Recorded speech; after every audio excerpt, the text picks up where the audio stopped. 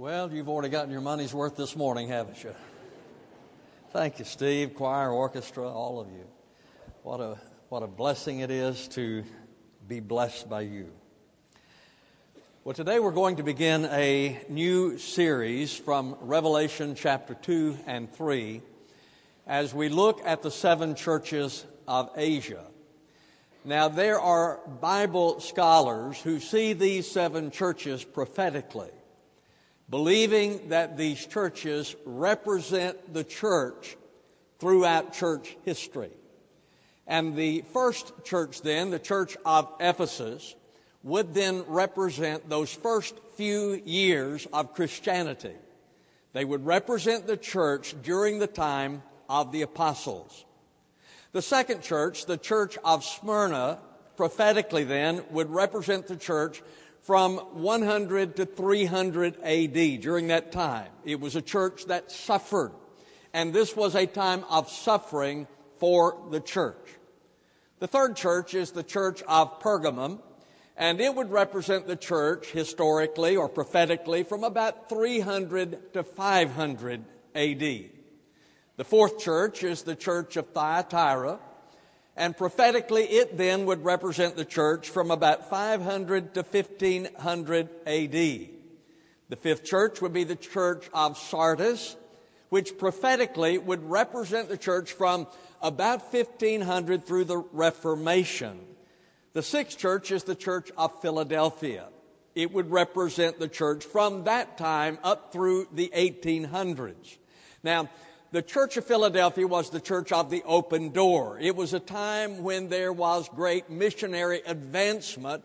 So if you look at the churches prophetically, then it would represent that time, the time of the open door, the time of missions advancement. The last church, the seventh church, is the church of Laodicea. It is believed that this church represents the church as it will be when Christ returns.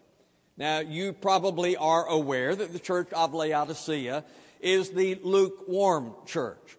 Jesus said of that church, "You are neither hot nor cold. I will spew you out of my mouth." So there are those who look at these seven churches prophetically, believing that they represent the church throughout church history.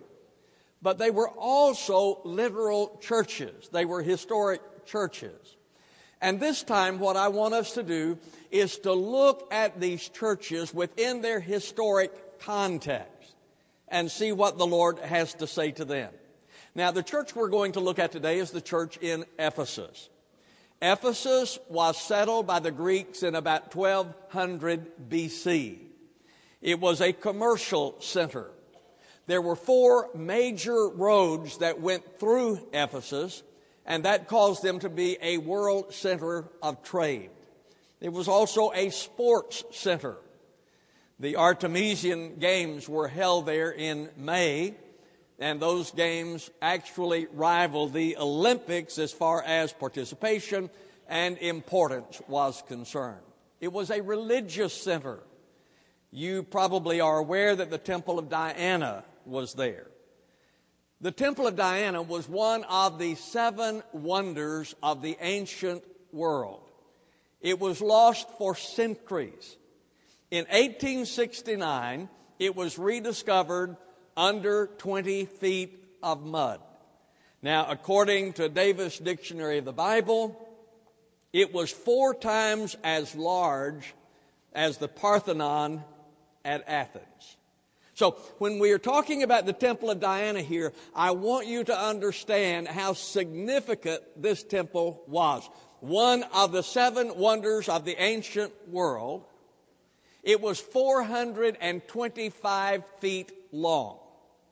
Now, to give you some perspective for that, a city block is normally about 300 feet long. This temple was 425 feet long. It was 225 feet wide. It had 130 columns in it, each one of them given by a king. 37 of those columns were decorated with jewels. So the Temple of Diana was there. which also was considered to be a museum because it housed Roman and Greek art treasures. It was the greatest bank in the world at that time, the Temple of Diana. It also generated considerable business, as you read in Acts chapter 19, because they were selling from the temple, or because of the temple, these gods, charms, and replicas of the temple itself. So if you read in Acts chapter 19, you understand that it was also a business center as well as being a religious center. So I want you to have this little bit of background about the city of Ephesus that is on the Aegean Sea.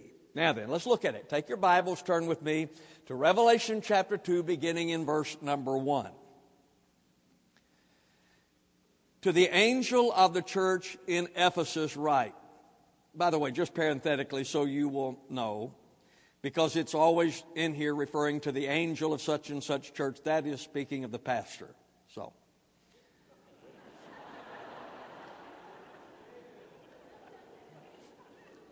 to the angel or the pastor of the church in Ephesus write, the one who holds the 7 stars in his right hand, the one who walks among the 7 golden lampstands says this, I know your deeds and your toil and perseverance, and that you cannot endure evil men, and you put to the test those who call themselves apostles, and they are not, and you found them to be false. And you have perseverance and have endured for my name's sake, and have not grown weary. But I have this against you, that you have left your first love. Remember, therefore, from where you have fallen, and repent, and do the deeds you did at first. Or else I'm coming to you and will remove your lampstand out of its place, unless you repent. Yet this you do have, that you hate the deeds of the Nicolaitans, which I also hate. He who has an ear, let him hear what the Spirit says to the churches. To him who overcomes, I will grant to eat of the tree of life, which is in the paradise of God. Now, Jesus begins his address to this church with a word of commendation. As a matter of fact, as I read those first words, it almost seems that this is a perfect church. He commends their works there in verse number 2. I know your deeds and your toil and perseverance. Jesus is aware of the works of the church. Now, folks, I think sometimes that we diminish the importance of works within the church or within the Christian life. Probably the reason for that is that we understand we are not saved by works. The Bible tells us in Ephesians 2:8 and 9, for by grace are you saved through faith, not of yourself. It is the gift of God, not of works, lest any man should boast. So the Bible tells us very plainly that we are not saved by works. So we possibly then think that works must not be very important. But then we miss the next verse, verse number 10. For we are his workmanship, created in Christ Jesus unto good works, which God hath before ordained that we should walk in them. So the Bible says that we are saved by grace, but we are saved to work. James says that faith without works is dead. According to what James says, if you profess a faith in Christ that does not produce godly works within you, then he says that is illegitimate. If the faith you claim to have does not produce works in you, then James says, then that faith is dead. So Jesus recognizes the works. He mentions their deeds. Albert Barnes wrote, it is designed to impress upon them deeply the conviction that he was intimately acquainted with all that they did, good and bad. Now let's think about that. The Lord knows our deeds, good and bad. He knows our programs in the church, good and bad. He knows our motives, good and bad. If the Lord knows our deeds, and He does, then we must make sure that our deeds honor Him. He says, I know your deeds and toil. Barnes wrote, the word here used means properly a beating, hence wailing, grief with beating the breast, and then it means excessive labor or toil. So the word toil that is used means service that produced weariness, but they kept on even when they were worn out. Sounds like the Christmas pageant, doesn't it? I mean, Steve gets you going. You're here for 3 or 4 months trying to learn the music, trying to get everything ready, sewing, learning music, doing all the things that you do, and you're just worn out. But you keep on. That's what that word means. Jesus said, I am aware of your deeds, I am aware of your toil. So He commends them for their works. And then He commends their patience, verse 3.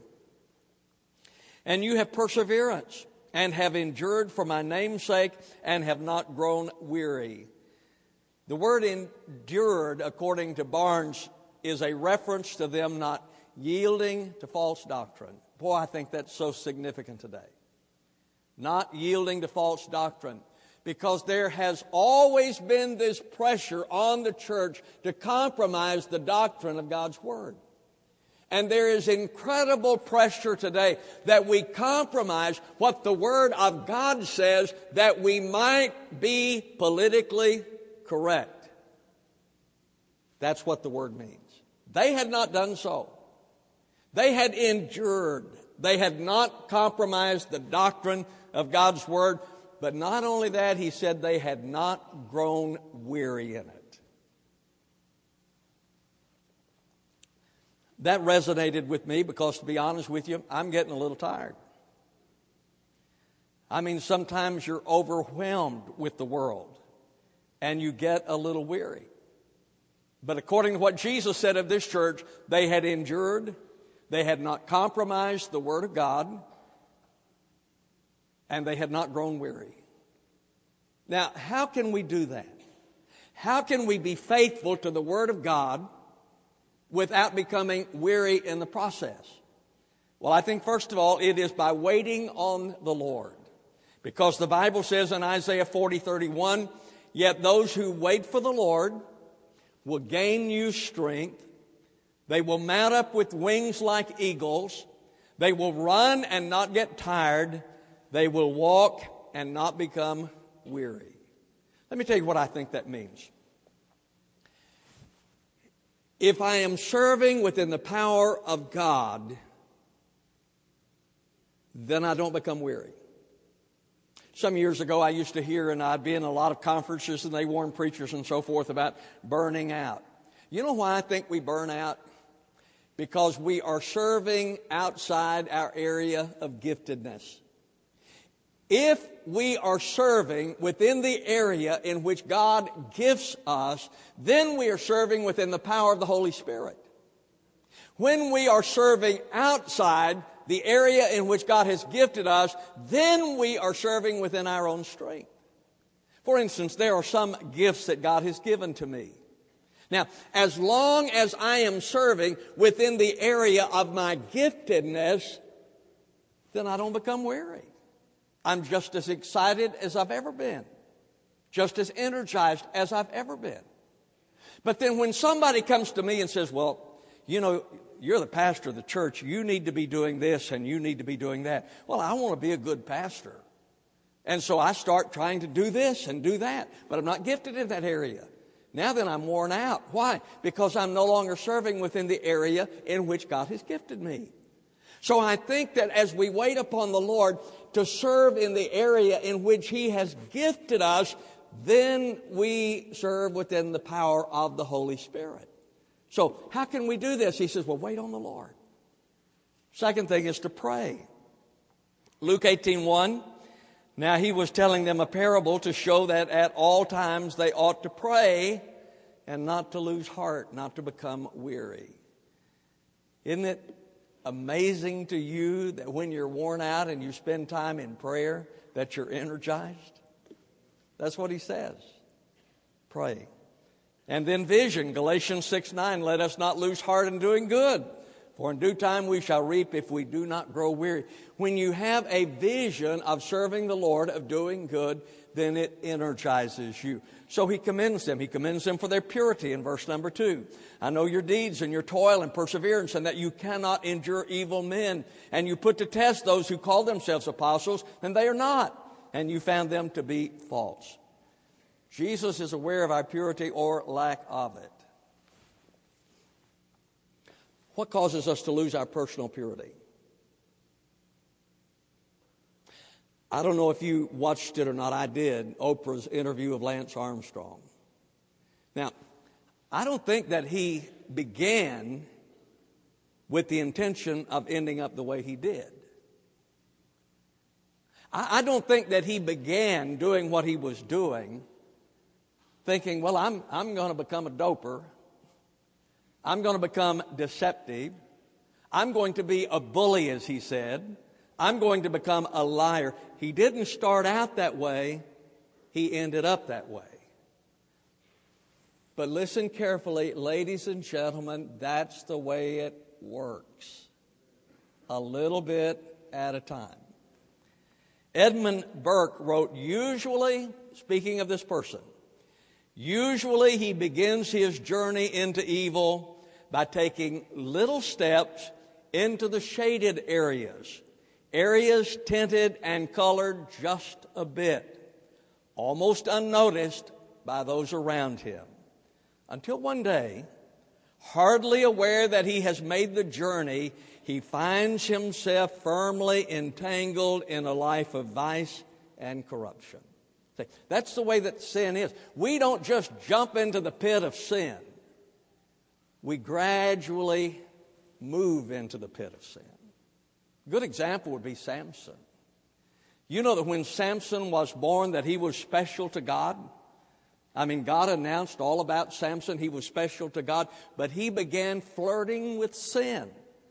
And one of the saddest verses to me is found in Judges 16:20, where the Bible says that the Lord had left him and he didn't even know it.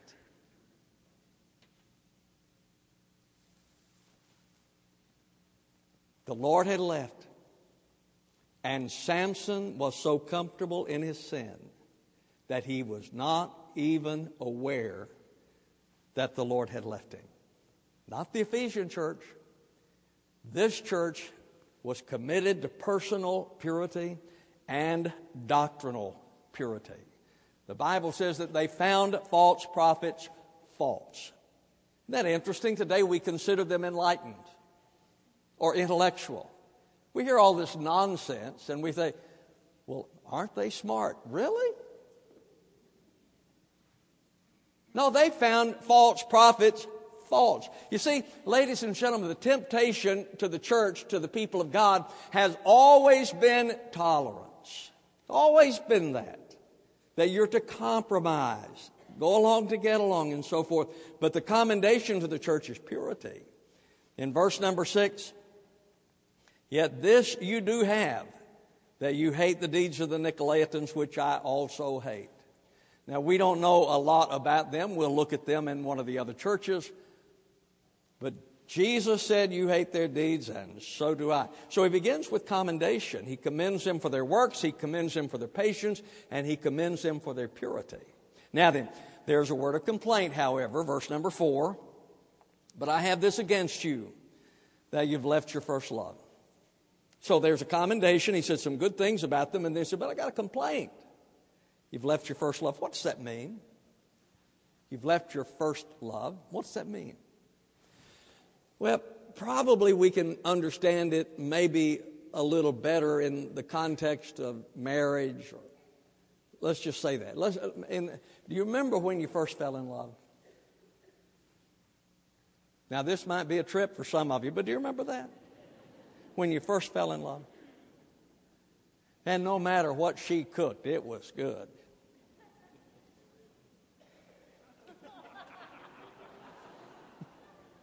I got a different testimony. No matter what she put on, she looked good. No matter what he said, he was brilliant, funny, witty. You remember that? Some of you don't. That's first love. Well, what does it mean then? The first love for Jesus. What does it mean? You lost your first love of Jesus. What's that mean? This is what I think. I think the first love concerning Christ is that you just have total trust for Him. You just trust Him. And whenever troubles come along, you know, the world thinks that you're naive, but you think, He's going to see me through this. Whenever there are stumbling blocks, you think, He's going to get me through. And I've shared this with you before, but I thought back about that this week. Whenever I first went into the ministry, and we had 2 kids and made $100 a week, and I was going to school. It was a little tough. But I remember when I still remember that time that I was going to school, and Linda was standing there crying. She had Eric in her arms, and she said, "We don't have anything to eat, and the baby doesn't have any milk. What are we going to do?" And I said, "Lord's going to provide." Well, yeah, I don't know that I'd say that today. But see, that's first love. That's whenever you just have such trust in Him. You believe that, and He did, by the way. When I came home, the neighbor across the street had moved, and they brought all their groceries over because they didn't want to move them. The Lord provided. See, that's what it means to have first love. I think it means that time when you just trust. Do you do that today? I don't know what your problem might be. I don't know what difficulty you're dealing with, what challenge is out there. You trust in Him. See, that's first love. I just trust Him. And I think He's going to see me through. The thing He says is that you've lost that. You have lost your first love. How do you lose first love? And you can lose it in marriage. You can lose it in your faith. How do you lose it? Wickedness.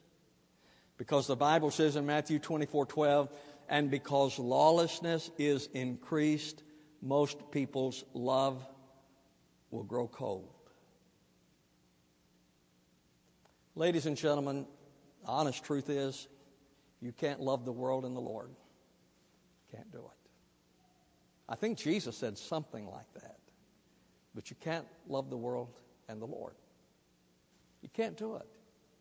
As you allow the love of the world into your life, it crowds out love of the Lord. And so it's going to be one or the other.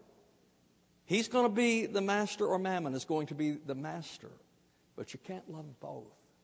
And so the Bible tells us that as we allow wickedness into our lives, it crowds out the love of the Lord.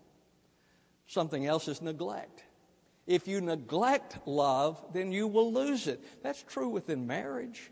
You see, love is like any living organism. Dear friend, if you feed it, it grows. If you do not, it dies. And some of you wonder why that you don't have that love for your mate that you once did. It's because you've neglected love. Whenever we neglect the love of Christ, it will die. That's the reason there are some people here that are such blessings to me. And one of them, as you know, is Margaret Garrett. I just love her. I love to hear her sing at 99 years old. I love to hear her sing, "The longer I serve Him, the sweeter He grows." That ought to be our testimony. The longer I walk with Him. Dr. Robertson out there. You know, what a blessing he is to me. And so many people. Roland Lyde recognized him this morning, comes in and prays with me every Sunday. Longer I serve Him, the sweeter He grows. When you neglect that love, when you take it for granted, then it withers and dies. That's true in marriage. That's true in faith. So he has a word of complaint. He said, "You've left your first love." We're going to have to really hurry because there's a word of counsel in verse number 5. "Remember, therefore, from where you've fallen. Repent and do the deeds you did at first. Or else I'm coming to you and will remove your lampstand out of its place unless you repent." So Jesus gives a word of counsel here. He gives a formula for restoration. Now, if you've lost your first love, here's how it's restored. He said, first of all, remember. Be careful with your thinking. Remember. Friend, whenever your love of Jesus begins to grow cold, just begin to rehearse what He's done in your life. Has He been good to you? Has He? I mean, He loves you. The Bible says while we were yet sinners, He died for us.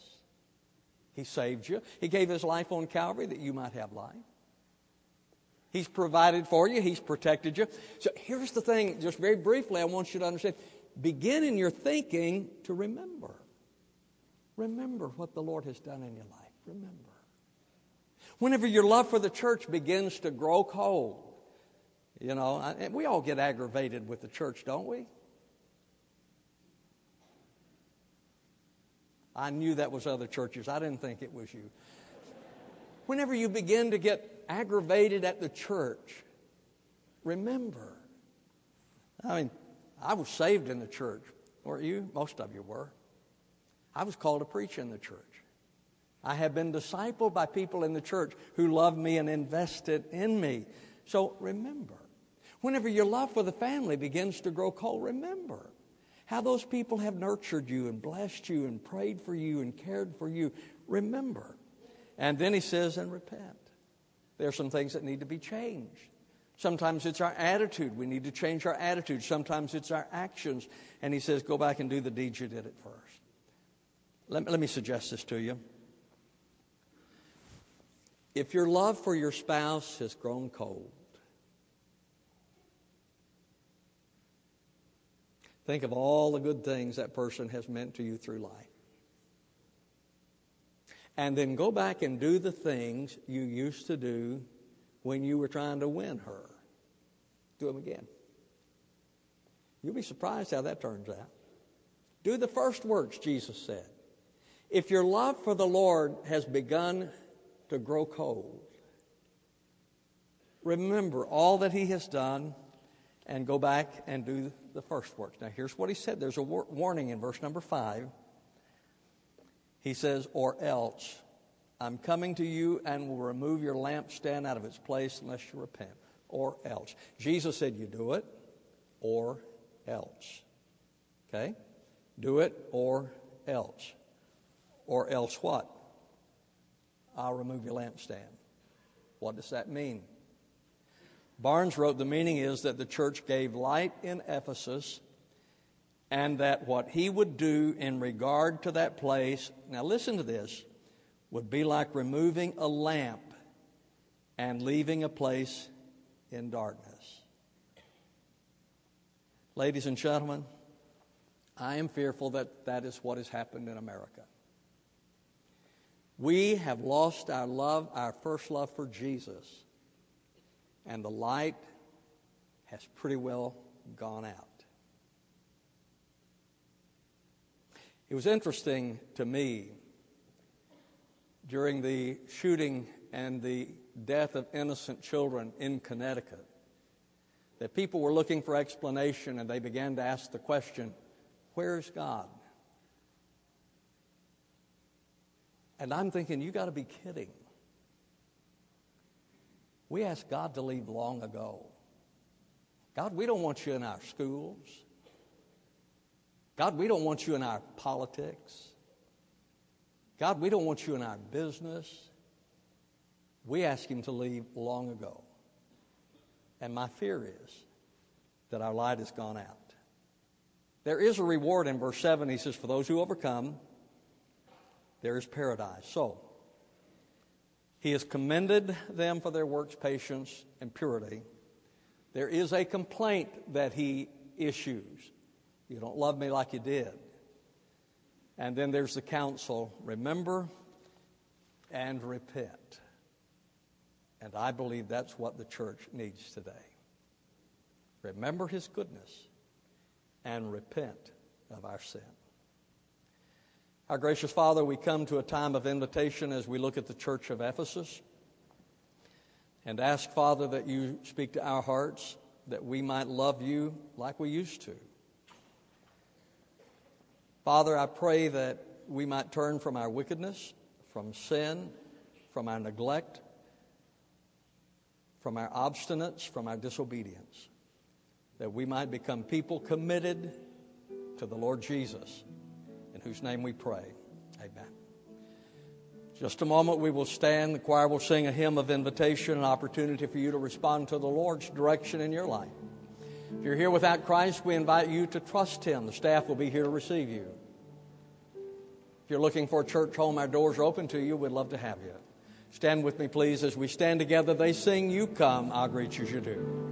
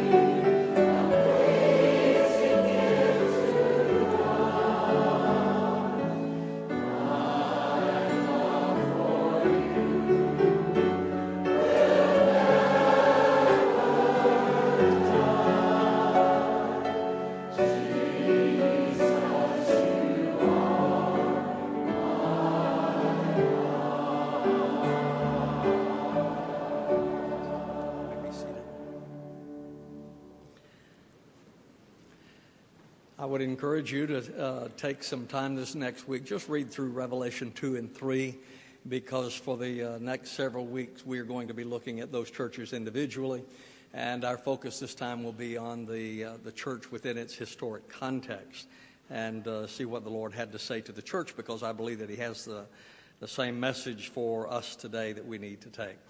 You remember, some time back, a few months ago, I mentioned about the movie Last Ounce of Courage, and said that Kevin McAfee, who was on our staff, had produced that. And I was told yesterday that there are some copies of that movie back in the bookstore. So if you've not seen it, I would encourage you to get it. Last Ounce of Courage back in the bookstore. Now, next week, I believe it is, we have our first family lunch. Make sure you get your tickets. Are they available today? Does anybody know? I don't know. Just get them. We'll have it next week. It's going to be a great time. However it is that you do it. Call Richard. Call him at home late tonight. Find out where you get those. Sylvia also asked me to mention to you about the prayer line volunteers that are needed. We are having a lot of people to call during our broadcast, and so she needs more people involved in that. If you're interested, now that doesn't mean that you're going to do it. She's going to interview you to see if you can do that. There's some people we don't want talking to people. So if you're one of those people that we want talking to people, well, then she needs to hear from you. So we'll do that. Also, don't forget, this is important, I think, is that I heard Governor Huckabee talking about that today is a day of prayer. Let's pray for America. Let's pray for our country. Tomorrow the president will be inaugurated. We need to pray. So we need to pray for America. That is our part. So let's pray for America. Don't forget to do that this week. Now then, Steve, have I done all the college students? We have free lunch for you, and encourage you to go to that. If anybody has any prayer needs, these deacons with red badges on, be happy to pray for you. Now then, let's stand and we will be dismissed. Our Father and God, we thank you so much for your goodness. Lord, what a joy it is to know you and serve you. And Lord, we do pray for our country.